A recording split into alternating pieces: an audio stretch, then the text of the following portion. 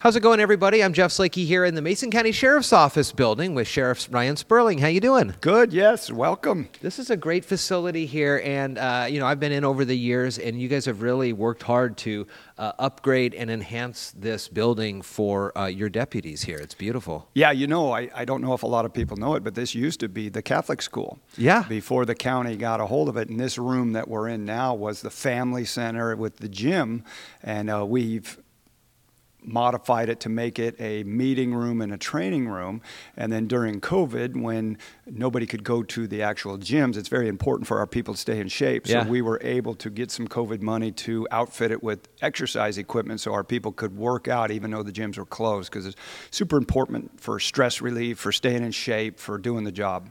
You just earlier today welcomed in some new deputies. Yes, we did, and isn't that exciting? It's been since January that we've been able to swear in a new deputy, and we swore in 2 this morning. Wow. We swore in one of our CSOs, a community service officer, Ethan Dennehy, and he's a local kid, grew up here, and he's been working for us for about a year at a community service level, and now he's made it to the deputy level because he turned 21. That's great. And then we also swore in Ian, not Ethan, but Ian. So there's an Ethan and an Ian. Strozik, who is another local kid that we got to swear in. And both of them, what'll happen next is we apply for an academy spot. And then when an academy spot for the state academy opens up, they will be able to go then, and then it's about a 5.5-month academy. They'll come back. If they, make it through that training successfully, then they'll come back and go through a 3-month field training officer stint, and then they'll be ready for the road. So depending on how long it takes to get them a spot in the academy, it's at least a year from now. Wow. Maybe a year and a half before we actually get them on the streets, and we're 8 deputies short on the streets on the patrol side, and we're 8 deputies short in the jail. Gosh, Ryan, we've been talking about this for a long time. Those are some big numbers. They are. We actually, as an agency, with these 2 hired, it's changed, but we were 20% down, and we're not the only agency around. The last I heard, I think there's 23 or 24 openings in the Thurston County Jail. Wow. Everybody is hurting for people. Nobody wants to work in jails, and there's a much smaller applicant pool for law enforcement that's actually qualified. We have been running people through like crazy this year. Just in January, we started with 2 new lieutenant's positions for the patrol side. We had recaptured those that we'd lost back in the budget cuts in 2018. And with those lieutenant's positions, they're supposed to be out on the streets with their guys, but we've had to dedicate them to hiring. Wow. And doing backgrounds. And you can't believe the amount of people that fail the polygraph or the psychological. And we cannot lower our standards. The most important thing that we do, is hire good moral ethics, good character with clean backgrounds, and we're not going to lower that standard. Our citizens, that just can't happen. Sure, and so you're seeing that it's not for a lack of applicants coming in? Not on the patrol side. There is a lack on the jail side. Okay, but it's the extra layers that come with law enforcement that absolutely. I mean, how many professions do you have to go through an interview and then a ride along, and then you go through an extensive background, a polygraph where you sit and get hooked up to the machine, and then a psychological evaluation, then a medical screening, and then you start your training. Is there ways, without putting folks that you don't want out there on the streets, is there a way to move this along faster? Or we have been we've pulled everything out and said, what are we doing? How are we doing it? What can we trim? What can we do to make it better? And our lieutenants have just done a fantastic job, and we've had to put more resources on it, which causes other areas to suffer. Yeah. But right now, one of the most important things we can do is hire. We got to hire people. And Kitsap County, Thurston County, Pierce County, some of our neighboring counties that border us, they pay so much more than we do. Sure. So why would somebody want to come to Mason County? I can't compete with them funding-wise. So what we compete with them is our culture and our community. And our community and the quality of life that we have here. We just interviewed a applicant who's wanting to transfer from another position as an officer. It's called a lateral. he's wanting to lateral here from a King County agency. And I asked him during the interview, how much of a pay cut are you going to take? And he said, I'm going to take a $30,000 a year pay cut. Oh, my God. And I said, well, why are you coming here then? He said, some things are more important than money. But at the same time, we have to, that's the draw. Sure.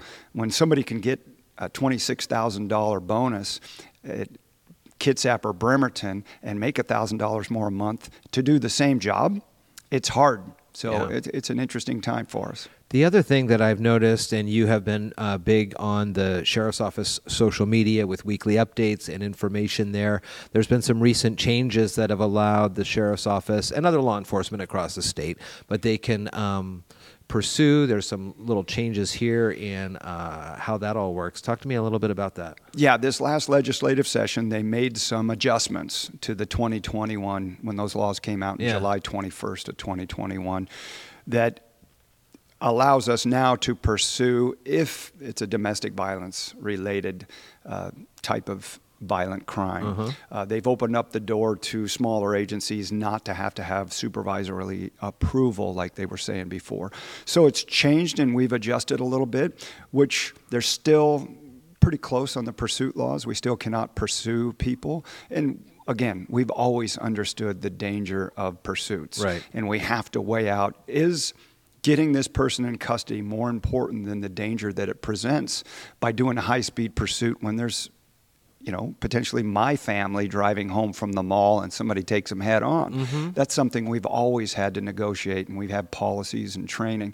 But the legislators wanted more controls in that, so they did do that in this last legislative session. I got to hand it to our representatives. Representative Couture and Griffey were calling me at 10 o'clock at night. Hey, this is what we're looking at doing. What do you think about that? They're asking our opinion as an elected official within law enforcement. So that was really good to have representatives that wanted to know what law enforcement thinks. And then they also did a bit of a Blake fix.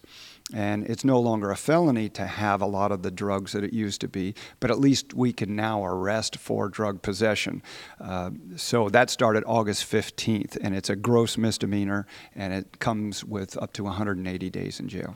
One of the properties here, it's City of Shelton property, but you're right next to it, is Brewer Park. And there's been a lot of conversations and a lot of service groups that have been going out to Brewer Park in the last few weeks, helping the people that have been sleeping there in the park. What can you talk about when it comes to how the homeless situation in Shelton and how Mason County, the Sheriff's Office, is working to deal with that kind of stuff? Well, the homeless population within the city of Shelton, City PD, the city council has worked really hard with our nonprofits through that. And it's always a wrestling match, right? Do you keep the homeless people that are needing services in one location, or do you have them spread throughout the community? And that was something the city was wrestling with. And it's been a learning experience for all of us, because it's not been something we've dealt with to this level for a long time.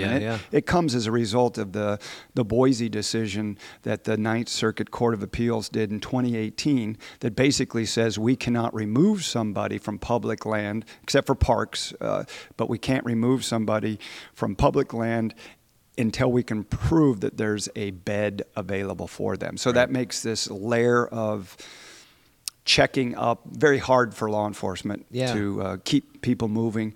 Now, on private property, that's never been the case. If somebody who owns the property doesn't want them on them, they can trespass them and we can move them along. Okay.